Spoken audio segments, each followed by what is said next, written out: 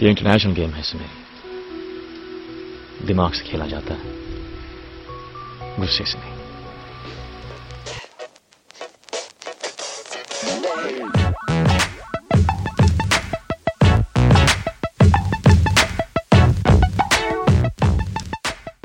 Hello everybody and welcome to episode 60 of Hoop Darshan.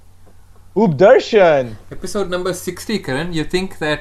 big number. A big number indeed. You think that a round number like this would have a lot of NBA jerseys? No. No.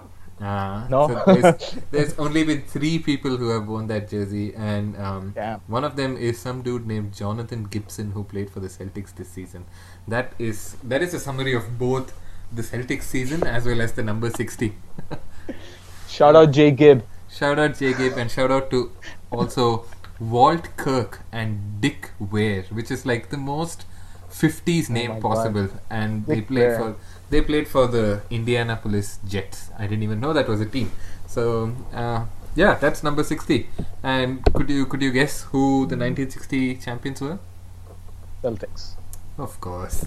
No research required. No research required. Although I do have the Wikipedia page open in front of me. Episode number 60. I'm super excited for this episode because it's going to be primarily NBA playoffs based, and we're going to have one of our good friends, Akshay, on soon, which I'm sure you'll talk about a little bit later. But before that, we've got to get some depressing news out of the way. So why don't you take the lead with that?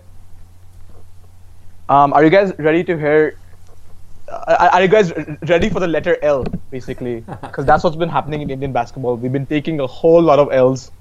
The national team played in both national teams, men and women, play in the Commonwealth Games in Gold Coast, Australia, the last few weeks. India's men lost to Cameroon after holding a massive 24-point lead in the first half. They lost to England, and then they lost to Scotland, and they're out. England's women team lost to Jamaica, lost to Malaysia, which have won that game, and lost to New Zealand, and they're out. So it's been crappy. And then our under-16 team played in the FIBA Asia under-16 championship in China, and they lost all the games too. So Korea, Japan, and Lebanon. L. It has not I'm been. pissed. It has not been a great time for Indian basketball. And yes, we could make excuses that some of our best players are injured, not playing, no experience, none of that. But it is disappointing, especially after we mentioned in the previous episode that at least the women's team might have a chance. They've absolutely got hammered as well. Not great. But shout out to the rest of the Indian athlete contingent who are actually doing pretty well in the Commonwealth Games. But then again, it is the Commonwealth Games. The field is not entirely the world's most dazzling athletes, but that's fine. Medals are medals. I think we should move on to more exciting topics, Karan. What do you think? Yeah, so we're recording this on April 13th, and I think the playoffs are starting in 24 hours, maybe a little bit more. I think they're starting in about 27 or 28 hours. So that is unbelievable. I think by the time you guys hear this, we'll probably be one day down. And it is my favorite time of the year. This is basically Christmas for me. I love everything about the NBA playoffs. I love getting excited. Everything else that happens in sports leading up to it. So the NCAA championship and the Champions League this year in football, which has been freaking glorious, has been good. But playoffs is my time of the year. And I think to help us get into a really hardcore conversation about this NBA season, which is already over. It's crazy. The time moves so fast. Talk about the NBA season, talk about the best performers, and then predict the playoffs ahead. This is going to be the most in-depth NBA conversation you're going to hear for an Indian audience, period.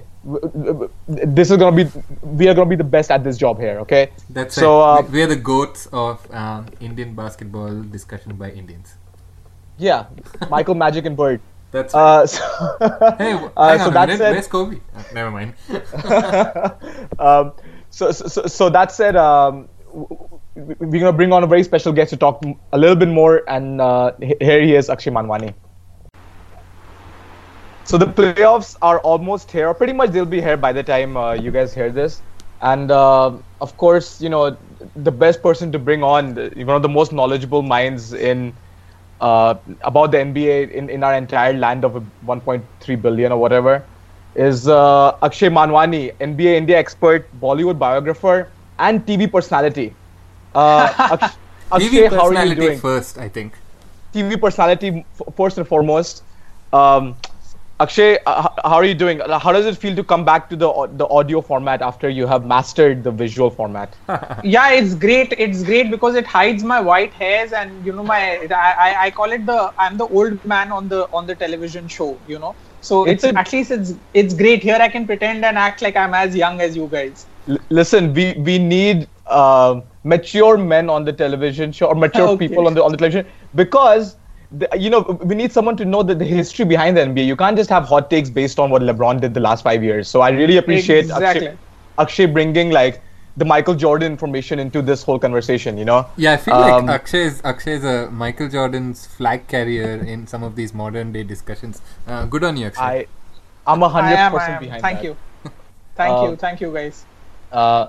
So Akshay, first of all, before we get into start talking about the playoffs and all of that stuff, you've been on the Around the Hoop show now for, I would say, it'd be 2 or 3 years. You'd be doing it consistently. No. This is now second season. I started midway through the last season.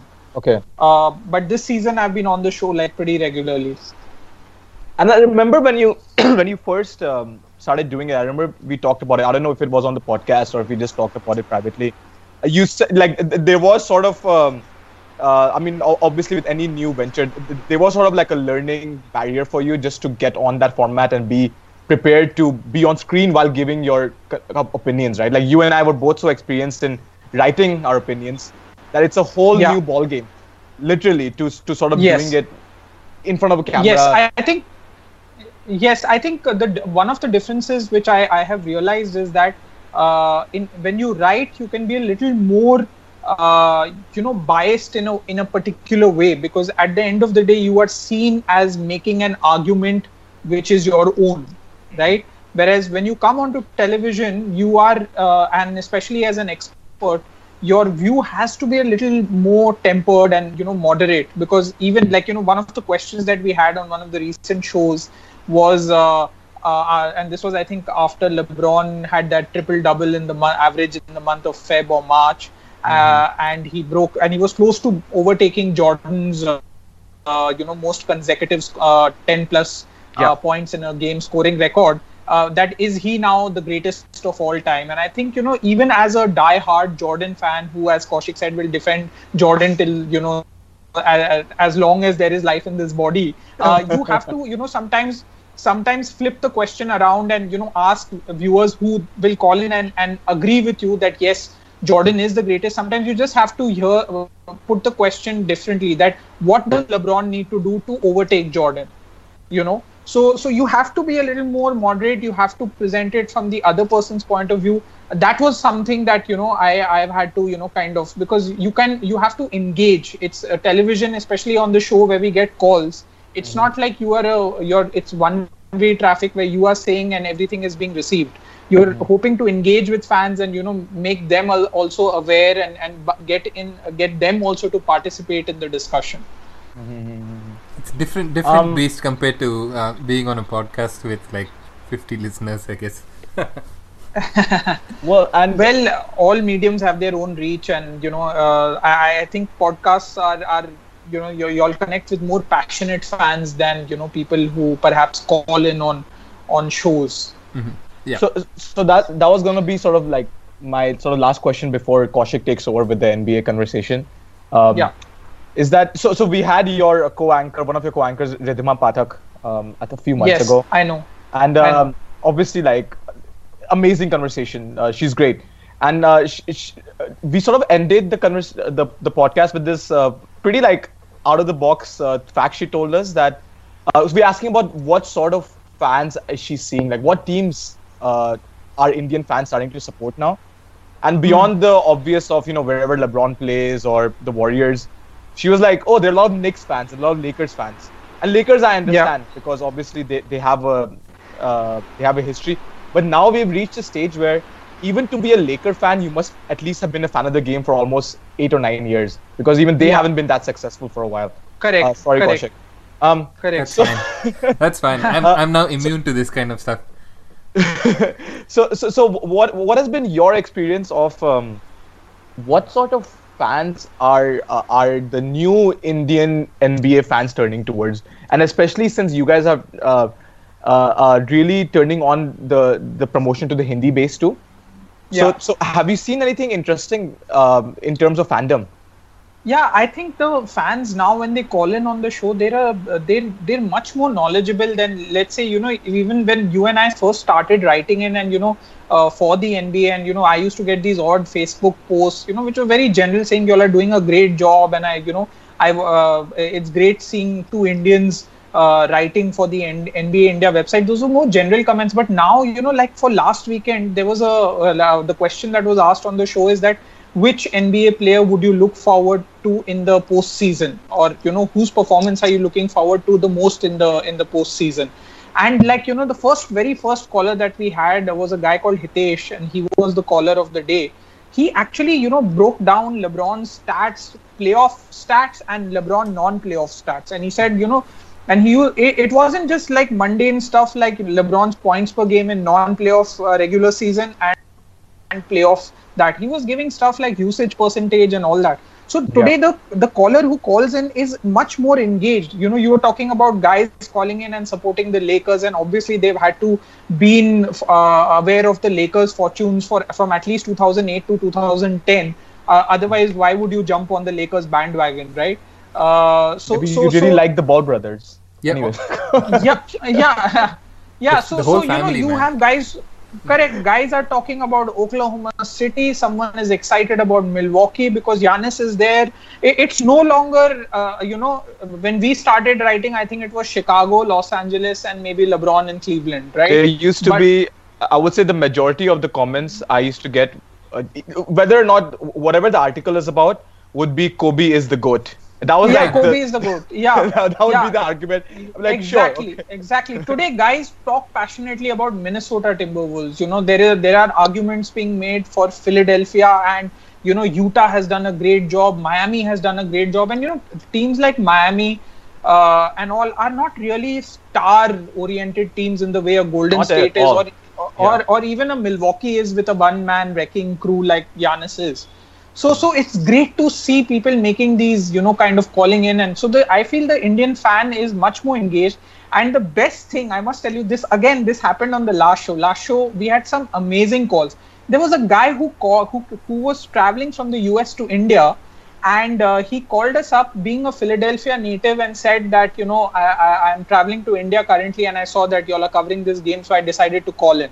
So an American guy was coming to India and calling us on Around the Hoop, which was like great. Similarly, there was another old elderly man, an Indian, who was traveling to India on a holiday, but who lives in Cleveland. And he said that I have seen Larry Nance Sr. play for Cleveland. So I'm from that zamana. Wow. So it's just becoming a lot more real now. It's no longer people who, like you said, those 2 or 3 teams, Kobe is the GOAT. It's far more engaging than what it was 6-7 years ago. And I'll take a quick tangent because you mentioned Philadelphia. I was last weekend, I was in Philly for the Indian American Heritage Night. I pointed that out. Yes, I pointed that out to the crew also, because you posted an Instagram post, Philly versus and that game was Dallas. one of the primetime games in India, yes, right? Philly versus Dallas. Philly versus Dallas. And the reason I say that, from all the experience I've had, I mean, that's not that much experience of like fan bases in the US, Philly just seems to be the most passionate sports city I've been to. Anywhere on earth. Maybe Kaushik in Australia, they're more passionate about every single sport because the Australians are crazy like that. But in the US at least, there's just no more city that loves this sports more than Philly. I mean, they just won the Super Bowl. And they're obsessed with the 76ers, and now they're playing well. I got to see Ben Simmons play. That guy is a complete monster. We get into that later. And they seemed 100% convinced that LeBron's coming. It wasn't a conversation of if LeBron James joins us. It's like, oh, when LeBron comes next season, this is how we'll play. Like it's a foregone conclusion that he's happening, and it was just such a hilarious little bubble to be in that I even caught myself believing it. Like, oh my God. if LeBron joins this team, it'll be amazing. Yeah, right. Anyways, yeah. Yeah, I mean that thing is pretty cool. I think the fact that Philly had to endure how many ever shit years that they did to finally have this team that, I mean, I think we spoke about this. We spoke about this early in the season. All of us would have expected Philly to be good, but probably not like 50 wins good. It's a bit insane, and I don't blame that kind of a city which is known for a great fan base to have, to kind of expect LeBron to come in. Yeah, that'll be fun when we get to the summer. But now the reason we're recording this show is to like talk about the start of the playoffs and the regular season that just finished and so on. So maybe just before we get to like the awards and the playoffs and all the beefy bits, forgive my puns, Indian people who don't like beef. Let's just give a little primer and talk about what do you think that surprised you most about the regular season that's gone by so far. So Akshay, maybe we'll start with you. So what did you think was something that you didn't expect in the beginning of the season? I already mentioned my Philly prediction. I didn't think they would be this good at all. In fact, I thought they'd be a bit overrated even. But I'm here eating humble pie. Correct. Well, I have two words to answer that question, and those words are Indiana Pacers. When we started this season, the NBA Hindi commentary crew, the NBA had organized a training program, and the gentleman who had come down from the US was the local Indiana commentator, a guy by the name of Chris Denari, who's been doing Indiana games forever, for the last 2 decades or so. And, he said, we are looking to be in the draft lottery. I'm excited about the team. We have a young team, but we'll probably head towards the draft lottery now with having lost Paul George. So that kind of summed up the mood, Chris being representative of what Indiana fans thought about the team. And here they are in 5th position, 48-34. No one expected Victor Oladipo, probably the best two-way guard / forward, small forward in the NBA. Today he's leading the league, I think, in steals also. My front runner for most improved player also. And to be in 5th position, it's just fantastic. He, Lance Stephenson, Darren Collison, Miles Turner, Sabonis. I think Indiana Pacers, I could not predict. I mean, even if they had been 8th spot, that would have been surprising, but they are in 5th spot. This is big, really big. I don't think I could have guessed. That for me was the biggest surprise. What about you, Karan? Yeah, I 100% agree with everything Akshay said. Like, Indiana was my story of the year too. I expected them to be a lottery team. I expected them to be one of the 5 or 6 worst teams in the NBA. And here they are. Of course, great storyline. What happened in Utah? That's incredible. Even them finishing 5th in the West is amazing. Miami is always like, they always play hard, and they've taken basically what's, a roster of like leftover players really, and made them into a 6th seed. But like Akshay, I think Indiana has been the best, or like the biggest surprise. And sorry, just one thing I'll add. This is not a team which has made it to the playoffs with like, what do you call, 42-40 record. This is 48-34. That's well above 500. In fact, they're closer to the 600 mark than they are to the 500 mark. They have the exact same record as the Oklahoma City Thunder, with whom they had those, exchange of players. Yes. Now, yes, Oklahoma City plays in the Western Conference and Indiana is in the Eastern Conference. But put your hand up if you thought that they will be so much better than 500, or that they will have the same record as a team which has Paul George, Carmelo Anthony, Steven Adams, and Russell Westbrook. Yeah. Fantastic storyline. If anybody puts their hands up for this, they're definitely lying. They're liars. And you know what else? They're playing Cleveland in the first round, which fine, because Cleveland have LeBron James. You can just count that as a check. But I actually think this will be a very underrated competitive series, just because Indiana don't have that pressure to be bad. Like, they'll just play hard. Correct. They have nothing to lose. They have a very systematic team, so they know their role really well. They're not gonna be and Oladipo is just an elite defender. He'll probably make the all defensive first team. So I actually think it'll be a pretty fun series. Cleveland will still probably win, but I think Indiana will hold their their head up. You think so? I think it'll be a sweep, to be honest. Like, I think Cleveland will really turn it on, but maybe we'll get to like the matchups and stuff like that a little bit later. Let's talk about awards. It's the end of the season, and we've had all this time to evaluate the 2017-18 season in terms of individual accolades. And maybe we'll start with the absolute big one, Karan. Who is your pick for MVP? Is it going to be a boring, all three of us pick the same person? I think so. It's you gotta just go with Harden. I think this year, not giving it to Harden requires a bigger debate than giving it to anyone else. You know, it's just like and last year, Kaushik, like you were on the right side of history with Harden. I had me and Bill Simmons. I had picked. I actually picked Kawhi Leonard last year, just to be you know. But anyways, I think this year there's no. I honestly think like LeBron's been amazing. Anthony Davis has been amazing, and those guys are probably my next few choices. But arguing against Harden is a longer argument than arguing for him. He has been in the by far the best regular season team in the NBA. He leads the league in scoring, and all the advanced stats point to him being the most efficient player. He is the MVP. Akshay, what do you think? There's no debate. I think this is the second continuous topic after what surprised us the most. Karan and me are on the same page. Last season, I had picked up Russell Westbrook, but this year they're really. I mean, you would not be following the same sport as I if you didn't pick James Harden. Yeah. And so that's not to say, you know, like people get like fired up. That means we think LeBron's been shit. Like, of course not. But you have to choose one. You can't just give everyone a consolatory award. LeBron has had a hell of a season, especially considering it's year 15 for him. Correct. But you know, I was reading an article, Karan, just to, you know, kind of add some, rather than just moving on, that, you know, LeBron, for example, when just before they remade their roster in the month of January, he was kind of tuned out. Whereas James Harden, and despite being tuned out, LeBron has put up amazing numbers if you look at his season numbers at the end of it all. But James Harden has really not been off. Whenever he's been on the floor, right from October to April, he has been an unstoppable offensive force, and his defense also has been better than what we have otherwise considered of Harden in past seasons. It's actually been a lot better than LeBron's in terms of advanced stats, which is one of the biggest surprises. I never thought I would utter those words, even if LeBron was 50 years old. But okay, Kaushik, you have anything to pry us in another direction, MVP wise, or do you agree with us? I completely agree with you. Let's just say that for the second year in a row, a bet that I made on James Harden is going to buy me a nice dinner somewhere. Okay.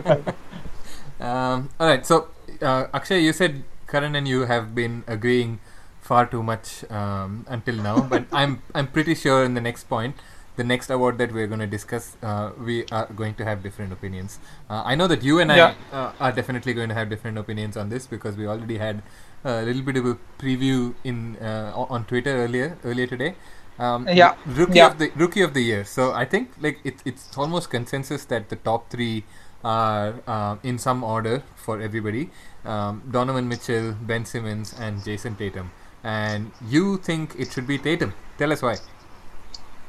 Well, okay, so now I want to put in two things or two qualifiers over here before I explain why I'm picking Tatum. For me, the rookie of the year is not the same thing as the NBA picking the most valuable player. Now, having said that, if I were picking a most valuable player amongst the rookies, I do see the argument for Donovan Mitchell over Ben Simmons and Jason Tatum. But the rookie of the year, according to me, should be basically a person, you know, doing well, a player playing in his first season in the NBA, doing well with the circumstances that he's faced with. And I don't think whether it was Simmons with Philadelphia or Utah certainly had a lot more, with the trading and, you know, the injury to Gobert, had a lot more of a choppier season than let's say Philly had. But I think Boston was just unbelievable in the circumstances they found themselves from the time that Isaiah Thomas was traded from that team. So when they came into this season, they only brought back 4 players from last season. I think Jaylen Brown, Horford, Marcus Smart, and one more player. So it was basically an all-new roster that they were working with. Secondly, Hayward went down to begin in the very first game of the season. Marcus Morris was not there to start the season, right? And here was a guy who was 19 years old. I mean, he turned 20 only in the month of March. He's a year and a half younger to Ben Simmons, who had one more year to develop. Okay, he didn't play a game. He was a year and a half younger to Donovan Mitchell. And he played as a starter for 80 games this season.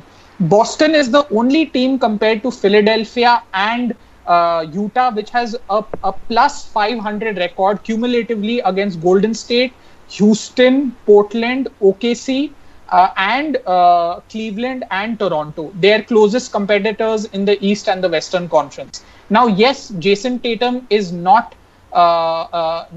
carrying the team in the same way that, a Donovan Mitchell is or Ben Simmons is. But, those are different philosophies. Boston philosophy led by Brad Stevens is, team basketball. But certainly Donovan Mitchell does not, according to me, I mean, you look at this, another telling thing I'll tell you.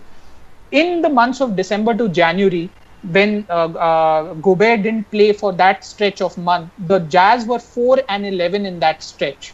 The Celtics, on the other hand, from 11th of March onwards, after they played Indiana, they were already without Hayward. After that 11th of March game, they lost Kyrie Irving, Marcus Smart, and Daniel Tice. That's 4 players.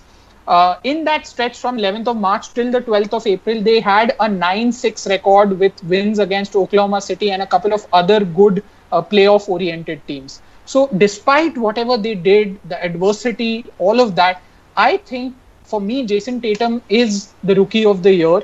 But more so, my point is that it's not a 2-horse race. I think you can put Jason Tatum as your second pick, your third pick, but he deserves to be in the conversation with these two guys. I get irritated when people say no, that it's only a 2-horse race. That's my point of view. All right. But is your vote still? You clearly Tatum? come prepared for this argument, Yeah. Akshay. Well, I really do, and the reason I emphasize on the kind of team philosophy, whatever. Tatum is a far efficient scorer than Donovan Mitchell. Donovan Mitchell for 20 points per game. 20.5 points per game doesn't shoot the ball as well as Tatum does, who's about 48% from the field and 43.5% from the 3-point line. So now that's just the philosophy that he is in, that he can't take more than 10.5 shots per game. Whereas the Donovan Mitchell for 20.5 points per game takes a little more shots and is not as efficient from the field as Tatum is. But those are two separate things. According to me, this guy belongs in the conversation. He may not be your pick, but don't say that it's a 2-horse race. For me, he is in the race, and he is my pick for these reasons that I have outlined. All right, Karan, let's hear your option. So, I mean, it is. I'm glad to hear that Tatum is at least getting. He's not my pick, so it's spoiler. but I do agree. He has, in any other year, he would be considered one of the best rookies to ever have a rookie season, because he's been incredible, and all the points Akshay made are true. I think the most impressive fact actually was the fact that he started 80 games. That is unbelievable. To start 80 games for a second seed is completely amazing, as a rookie especially. And another point I'll make before I talk about my pick is that what I love about this year's rookie favorites, all three of these guys, Simmons, Mitchell, and Tatum, is that in the past few years, right, too many of the best rookies are actually playing really bad teams. They play in bad teams, and they only get picked for Rookie of the Year because they have good stats in bad teams.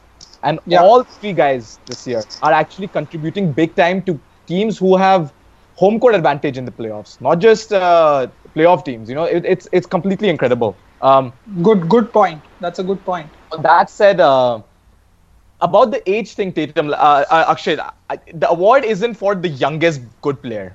To me, the age thing is impressive, but it doesn't factor with me in the awards at all. Because you could be Andre Ingram for the Lakers, who's 33 years old, but he's still a rookie because he played his first game. So to me, that doesn't. It's impressive, but it's not like I'm not awarding this based on like my emotion of how impressive it is. To me, it has to be the best performance, regardless of what the age is.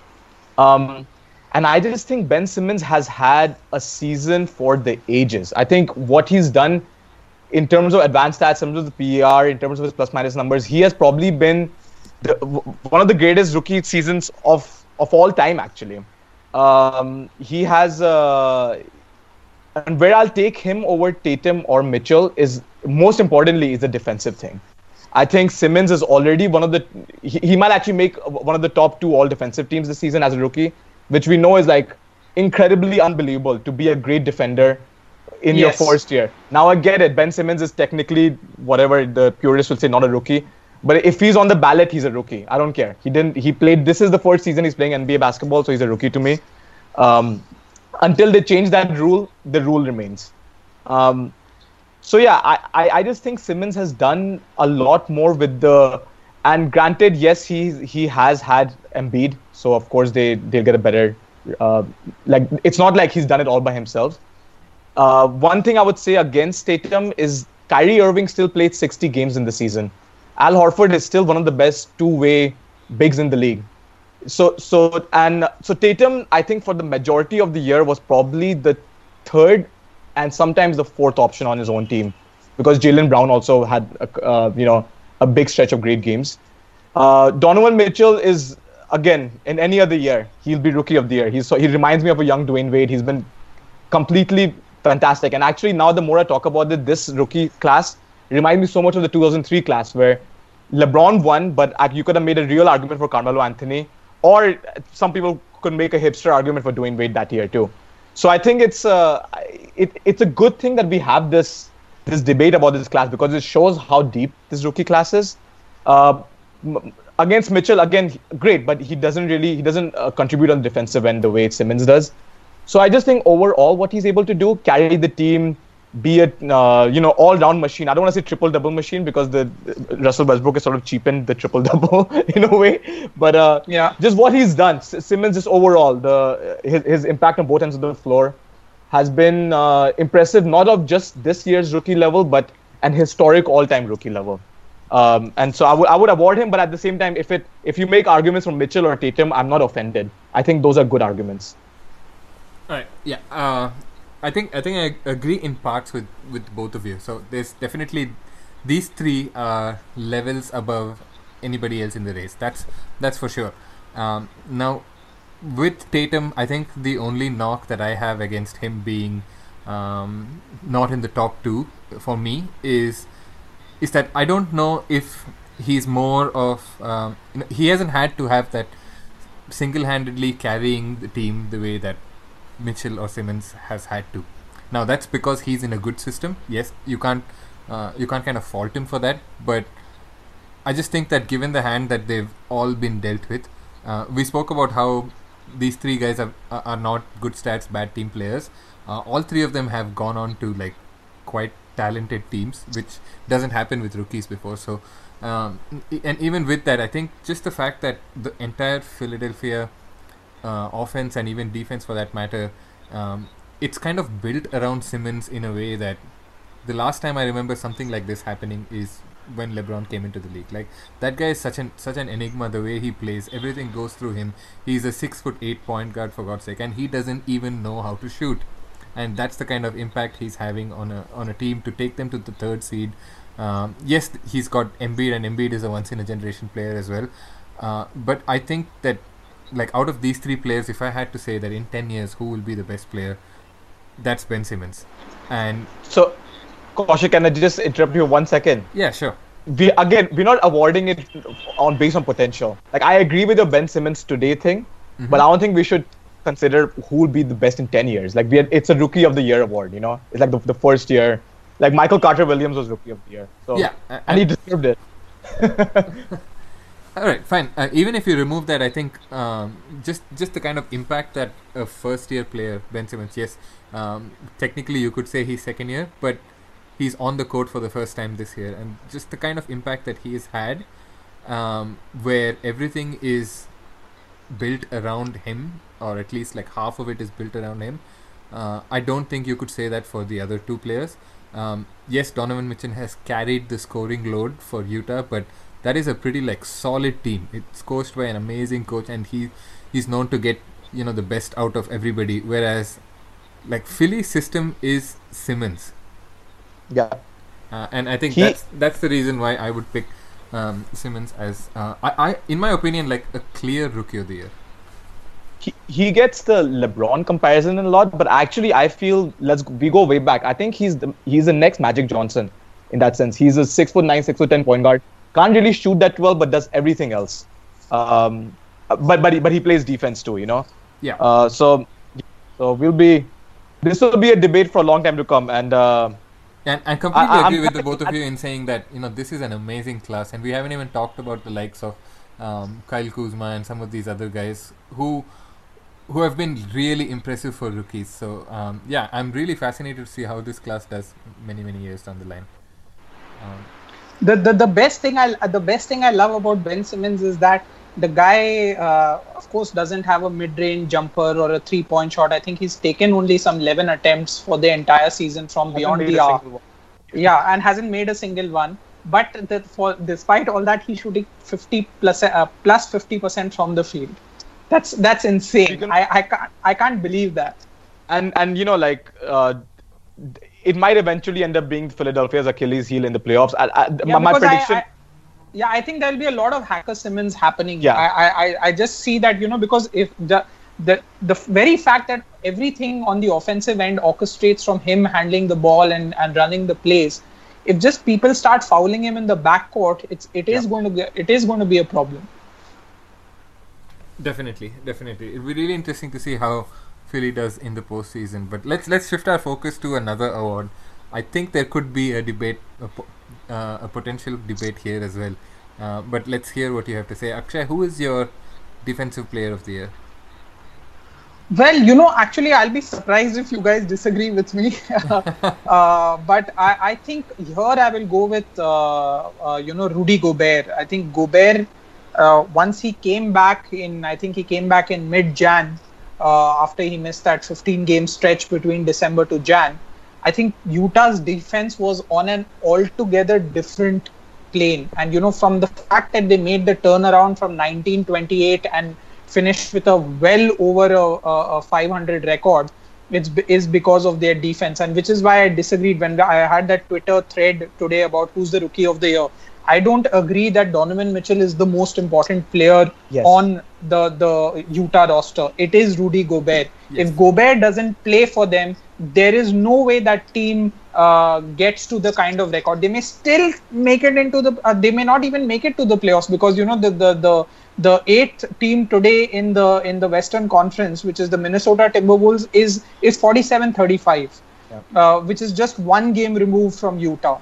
So according to me, it's Gobert, and Gobert has just done a terrific job of guarding the paint, and even I believe players aren't shooting the three ball as well as when he jumps out to the 3-point line or has to jump out to the 3-point line.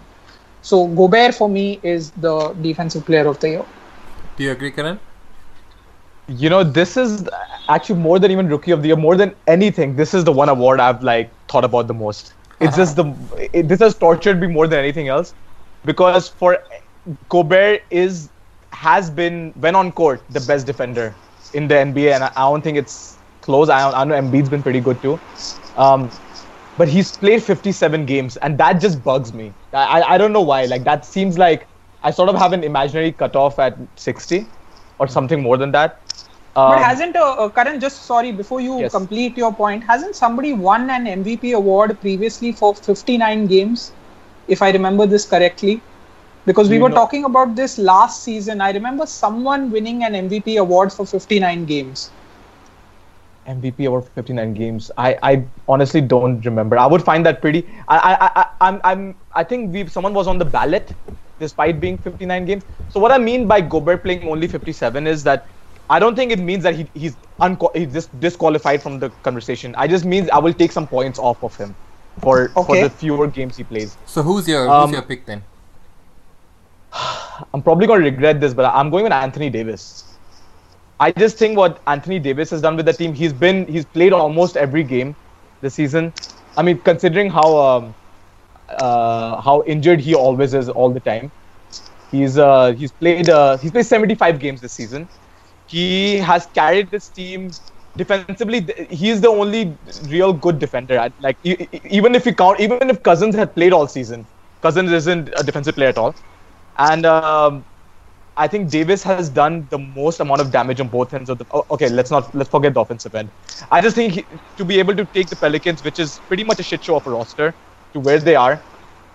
They don't have the same structure that Quinn Snyder has in Utah or Brad Stevens has in Boston. We should give a shout out to like everyone in Boston too. Al Horford is another great defender all season. You know, I think Anthony Davis was the best individual player in a bad defensive team.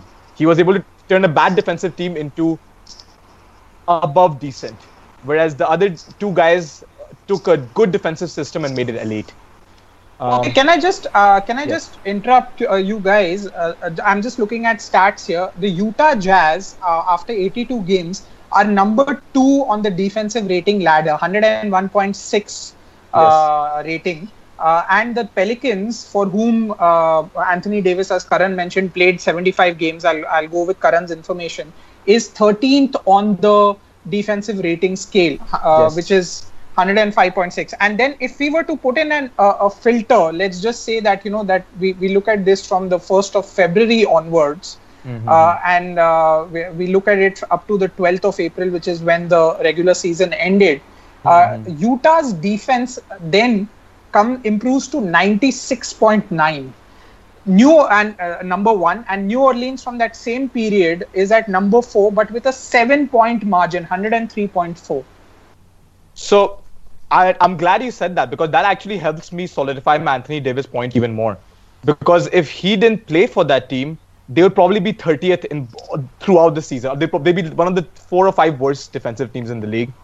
And for them to actually get up to 4 and that's after DeMarcus Cousins went out, that same filter. That actually impresses me even more for what Anthony Davis was able to do. Kaushik, where do you stand here? I think I will end up taking a little points off Anthony Davis, because until DeMarcus Cousins got injured, we kind of did not see this version of Anthony Davis. I probably disagree with you in saying that he was still the main defender on that team before that happened. I think that they were still trying to figure it out. Cousins was defending way better than he has ever done in his life. But they were a pretty average defensive team until then. It's only after the Boogie Cousins injury that they figured out their system. They figured out that Anthony Davis is a great last man defender, and it also helped, I think, that Jrue Holiday has had one of the best defensive seasons among this season's players. So in my opinion, Anthony Davis's case isn't as strong as the other two.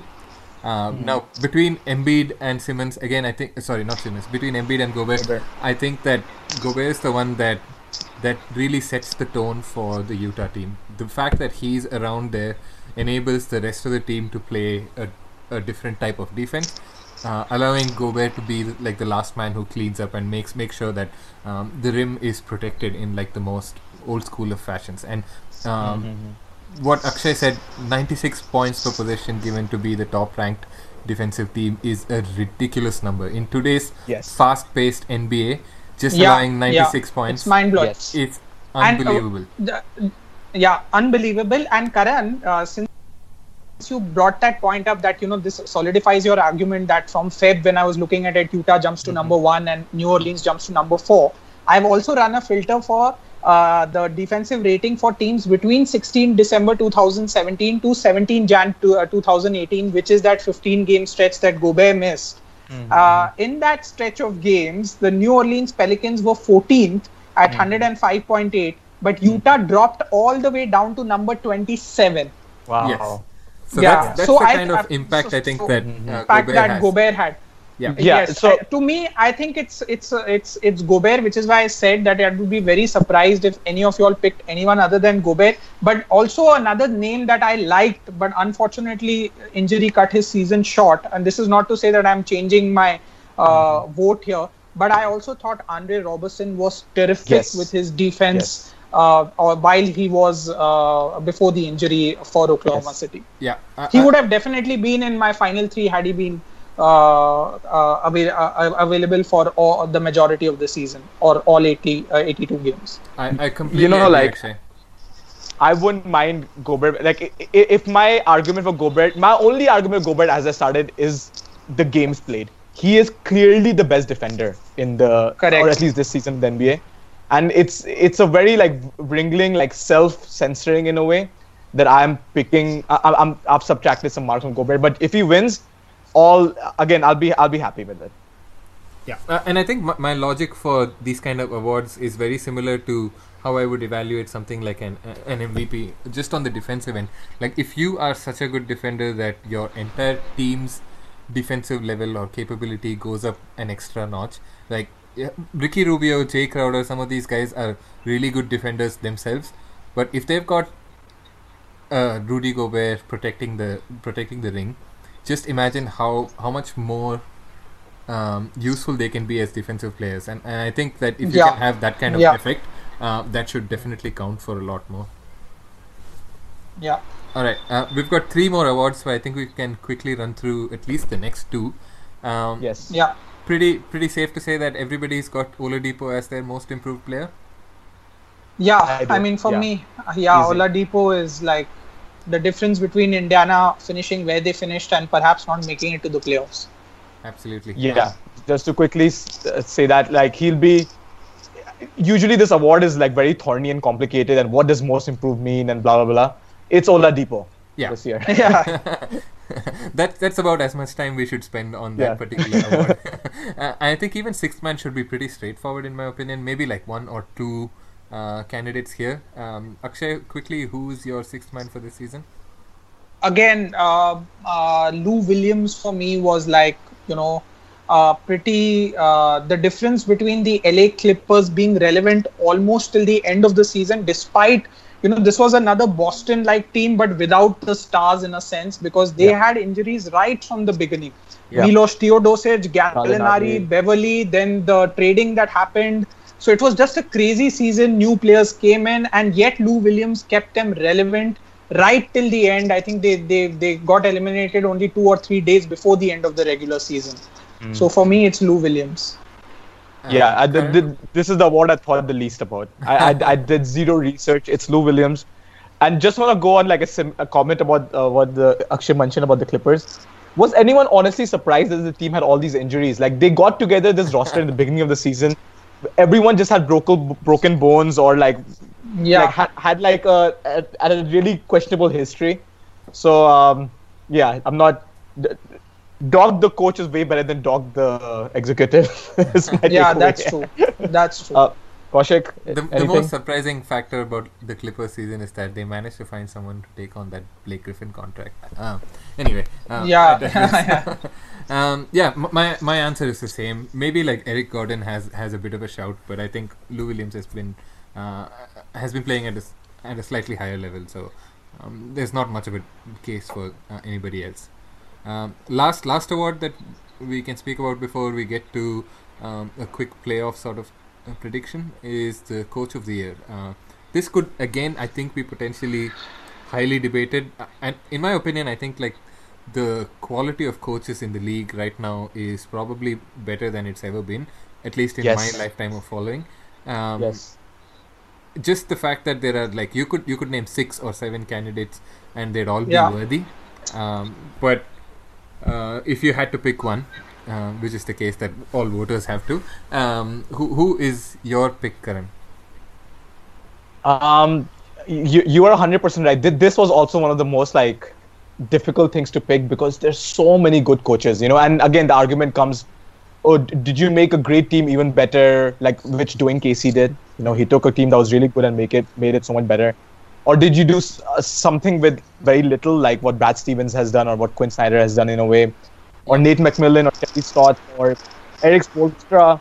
And then let's not forget Greg Popovich, who's basically took like a roster that otherwise any other coach, this would have been a non-playoff team. Not just non-playoff. This would be a non-playoff team in the Eastern Conference. I think, which is, you have to be really terrible to be. Yeah. I think I'm going to go with Brad Stevens. I think Brad Stevens had to suffer the most amount of like changes through the course of the season. The most amount of you start the season with a plan, and then you're ready for a few things changing, but everything changed for the Celtics. And there was a point where they were playing with like 3 or 4 players who like I'd never seen before, like G League players who were just bought into the team. There was a time where, except for Tatum, the entire starting lineup was different from the season opener starting lineup, and he still managed to keep them second in the East, above. And I know it's still the East, and Philly was a young team, and the Cavs were sort of a mess. But still, like, it was a very impressive record. They almost finished first, actually. They came very close to, if they'd beaten Toronto in that one game, they would have almost been contesting for the number 1 spot in the East. So based on that, I'll give it to Brad Stevens. But again, this is one of those awards that if you choose Snyder or Casey or anyone else, I'll buy it. Akshay, what do you think? Karan, very much on the same page as you. I mean, and also maybe I might have a different view tomorrow if we were to have this podcast. Yeah. But today it's Brad Stevens for me, and for all the reasons that you mentioned. This man went into the off season thinking that he will have a team which will have Kyrie Irving, Gordon Hayward, but then had to readjust on the fly with 7 rookies. Amazing. Okay, when Hayward went down, Marcus Morris was not available for him at the start of the season for the first 8 games. Guys like Marcus Smart got injured. Jaylen Brown missed a bunch of games due to concussion in the month of March. Daniel Tice got eliminated, and I think, unlike, let's say, and you're missing Kyrie, of course. Yeah, Kyrie has been unavailable. Unlike a Quinn Snyder, who I think in Utah, Gobert is the main difference maker. In Indiana, it is Victor Oladipo. All these coaches have very relevant, kind of claims being coach of the year. But I think Gobert in the Jazz. Similarly, Victor Oladipo down in Utah. Popovich has always been great. We can't pin the team's success on any one player, but still LaMarcus put up great numbers. But in Boston, the main thing was, other than for all that you said, guys like you mentioned Gershon Yabusele, but guys like Terry Rozier improved dramatically under Brad Stevens. Yes. We heard Greg Monroe, after he's been traded and came to Boston, in the 26 games that he's played, he's averaging pretty good numbers off the bench for that team. And I cannot help but believe that's all because of Brad Stevens. Jason Tatum, Jaylen Brown, guys like Abdul Nader, Jabari Bird, Shane Larkin. I mean, he's got these guys to deliver in. I don't understand how. One of the commentators said on one of these games that if you took 2 guys in the building and you took the remaining 3 people on the commentary crew, Brad Stevens would still find a way of getting that team to deliver. So for me, it's Brad Stevens, and he's only 41. Again, I think age is never the deciding factor, but it is an important factor because with every year that passes, we gain experience. So which is why Brad Stevens he's younger than Vince Carter, I think. Probably, that's interesting. Which is he is. It's mind blowing. First of all, that I feel older Vince Carter's. Every year under him, Boston's record has improved. He started 25-57 to what is his best season here as Celtics head coach. Kaushik, are you complicating this conversation in any way? A little bit, maybe. I think the top 3 for me are Quinn Snyder, Brad Stevens, and my winner is Dwayne Casey. I think Brad Stevens is an excellent coach, and everything that you guys said completely holds true. But I think it takes a special kind of coach to take a team that's probably achieved more than they ever did until the point of last season, but clearly found that they had probably reached the end of some road, and yet this team was kind of reinvented, and they've performed better than they've ever have before. DeMar DeRozan has reached new levels of playmaking. I think that he could have qualified for most improved in a different scale, where someone goes from really good to really, really good. And he's just got that bench unit playing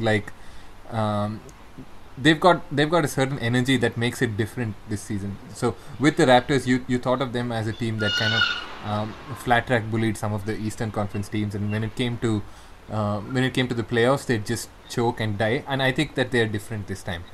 They are a much more all-round sort of team. They move the ball. They play in a completely different fashion compared to last year with more or less the same squad. And I think if you're just to bring that age argument back, if you're a 50-something-year-old person, to kind of greenlight that kind of a change, and even though if you may not be the one to lead it and implement it directly, he's got like Masai Ujiri, and like they apparently had like a new offensive coordinator and stuff like that. Even with all that, like, it is the coach's responsibility at the end of it, and I think he should get some serious consideration for reinventing the Toronto Raptors and not. Kaushik, just to add, in fact, like I said, and as Karan also said, it could be any one of 6 to 8 Absolutely. to 10 perhaps coaches in this league. And let me say this, that Dwayne Casey, like you said, the age thing, it can work both ways, because for a elderly man to change his ways, like, it's much more difficult than for a younger guy to buy in, right? Yeah. Like Akshay, you are less likely to consider LeBron over Jordan. Than Dwayne Casey is to move to a 3-point shooting team, right? Like, I really thought after last season he would be fired, and what are they doing? Is this more of old wine in a new bottle? But no, he's really served new wine. Toronto plays at a much faster pace compared to last season. They shoot the 3 ball a lot more. They're not necessarily a great 3-point shooting team, but they shoot the 3 ball a lot more. And again, like what we said about Brad Stevens, that we've heard the likes of Gershon Yabusele, Abdul Nader, Kadeem Allen. Similarly for Toronto, I mean, we now know the likes of a Pascal Siakam, a Van Vliet, CJ Miles coming off the bench, and CJ Kilometers. CJ Kilometers. So it's Valanciunas is a double machine today in Toronto. They defend well.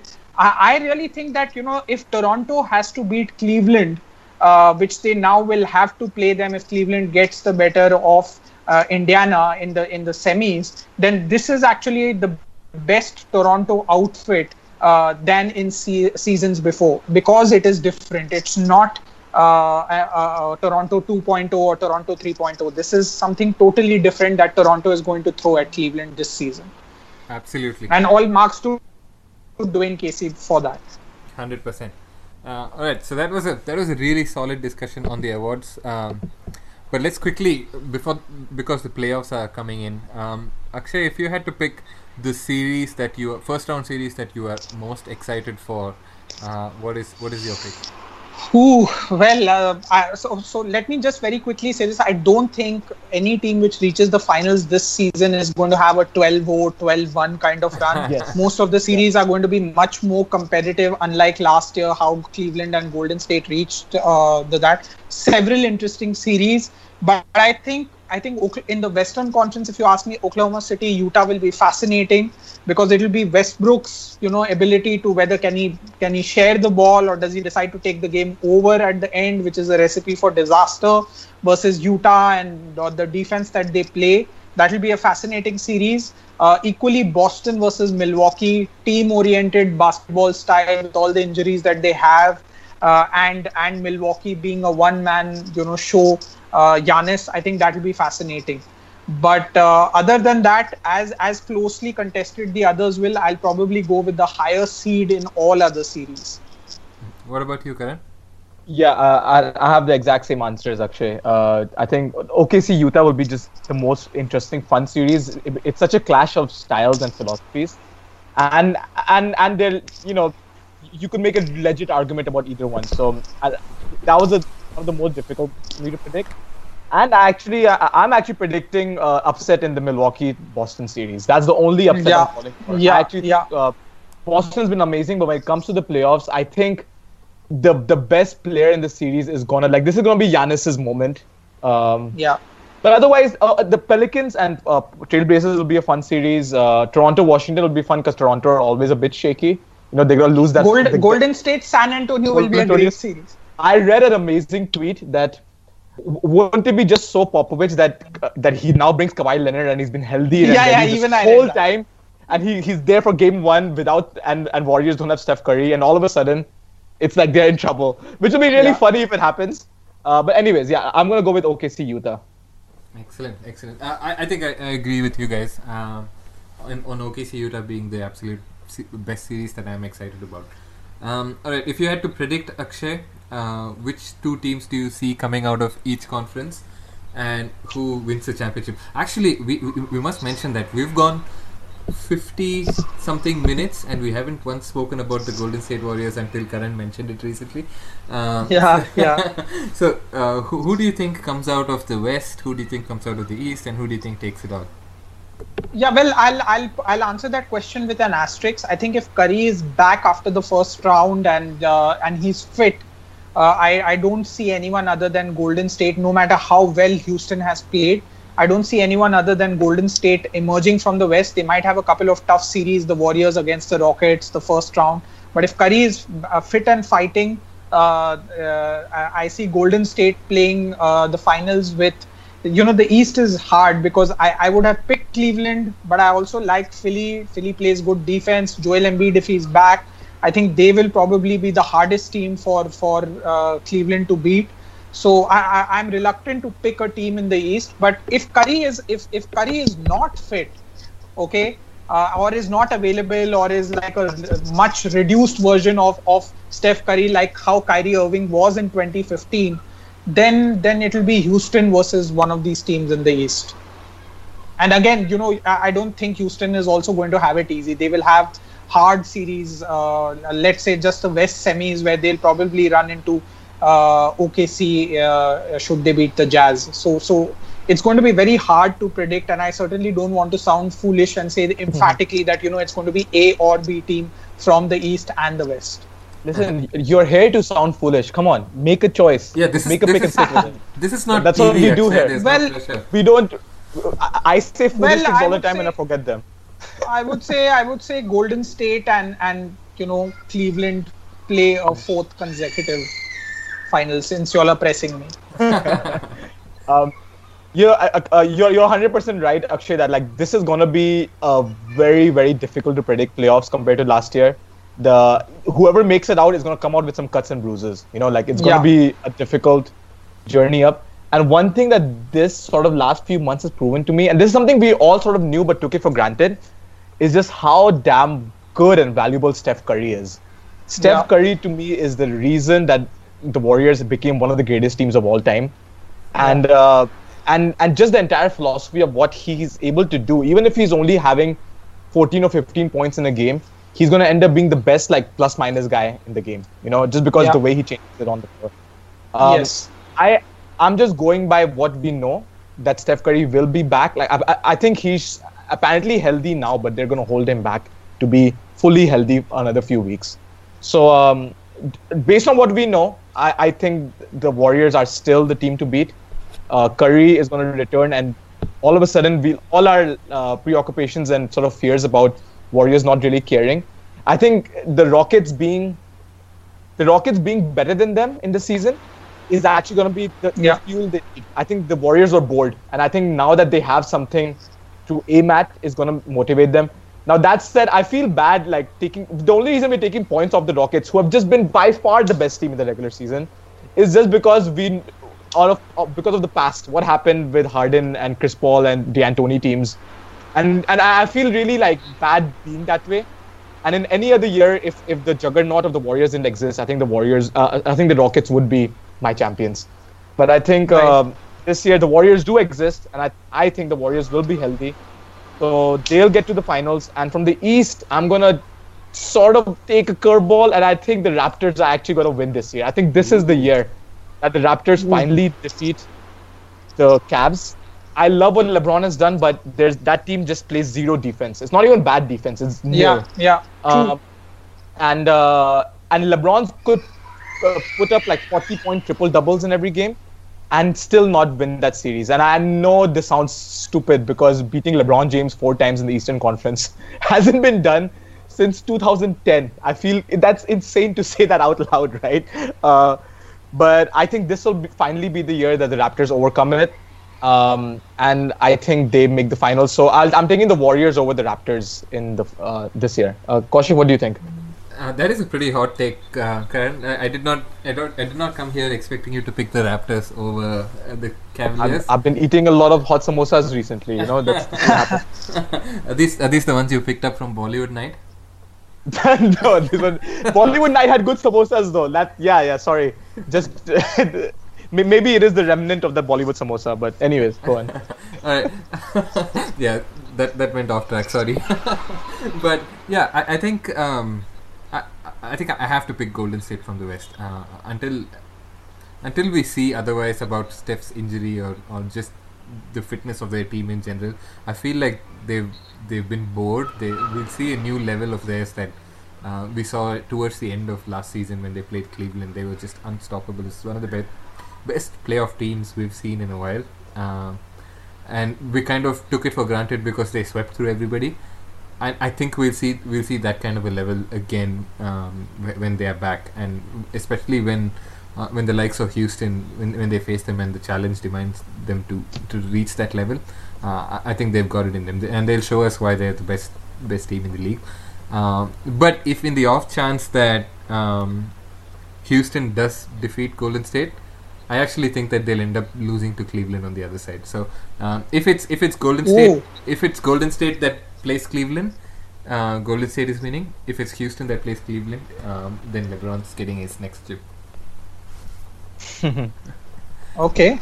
So, but you're picking Cleveland from the Eastern Conference, Kaushik. Oh, 100%. I can't.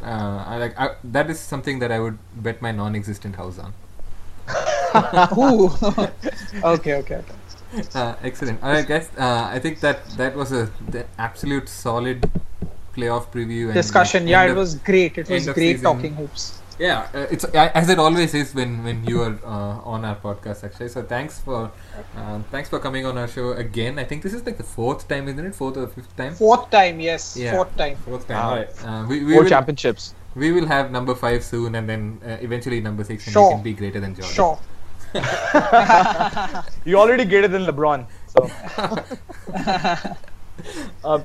Akshay, so what's ahead for you now for the playoffs with the NBA? Well, we're doing Hindi commentary. We're doing the Around the Hoop. The exciting news is that we're going to be showing right through the month of March and the first weekend of April. The NBA showed primetime games on Sunday night, which was covered over here, and we also had Hindi commentary for those games. And we're also for the first time ever having an NBA playoff game being covered on Sunday night prime time, which is Boston versus Milwaukee on this Sunday night, game 1. And so I'm just like terribly excited. I've been making notes because I think I'm going to be doing commentary for that game. So just very excited because, bringing a playoff game vis-a-vis bringing a regular season game is like two, as you know they're two very differently emotionally charged experiences. So the fact that the Indian audience will be able to see that at 10:30 in the night, which is a great time to watch sport, will just be fantastic. Really looking forward to that, Akshay. Please watch Akshay on Around the Hoop. Listen to his commentary on Sony 6. Follow him on Twitter. He's one of the hardest working minds in basketball in India, really. So thanks a lot again, Akshay. Thanks for joining us. And thank you, guys. An absolute pleasure. And yes, let's keep the banter going and the conversations flowing right through the end of this season and for the seasons to come. So I want to thank Akshay Manwani for helping us round up this regular season and talk about the playoffs. And it's always great to have Akshay because he's so much more prepared than us that he really makes us like up our game. I know, right? Like he had so many of those stats rattling off his head. He had facts. His like TV experience is really showing the fact that he has to be on top of his game all the time. You're all about opinions. That's right. Shit opinions sometimes. Opinions and hot takey opinions on other times, but hot samosa takes. Hot samosa takes. That's true. But we're glad to have always talked to Akshay. He's an amazing person to chat to. If it was possible, we could have had like a 3-hour long episode, but I think we took pity on the listeners and ended it at little more than an hour. So, alright guys, as always, thanks so much for tuning into Hoop Darshan. 60 episodes and strong still. So Thank you to each and every one of you for tuning in, for subscribing, for for liking our pages and so on. So, without your support, I don't think we'd keep going. So thanks again, and until next time, then #India Basketball.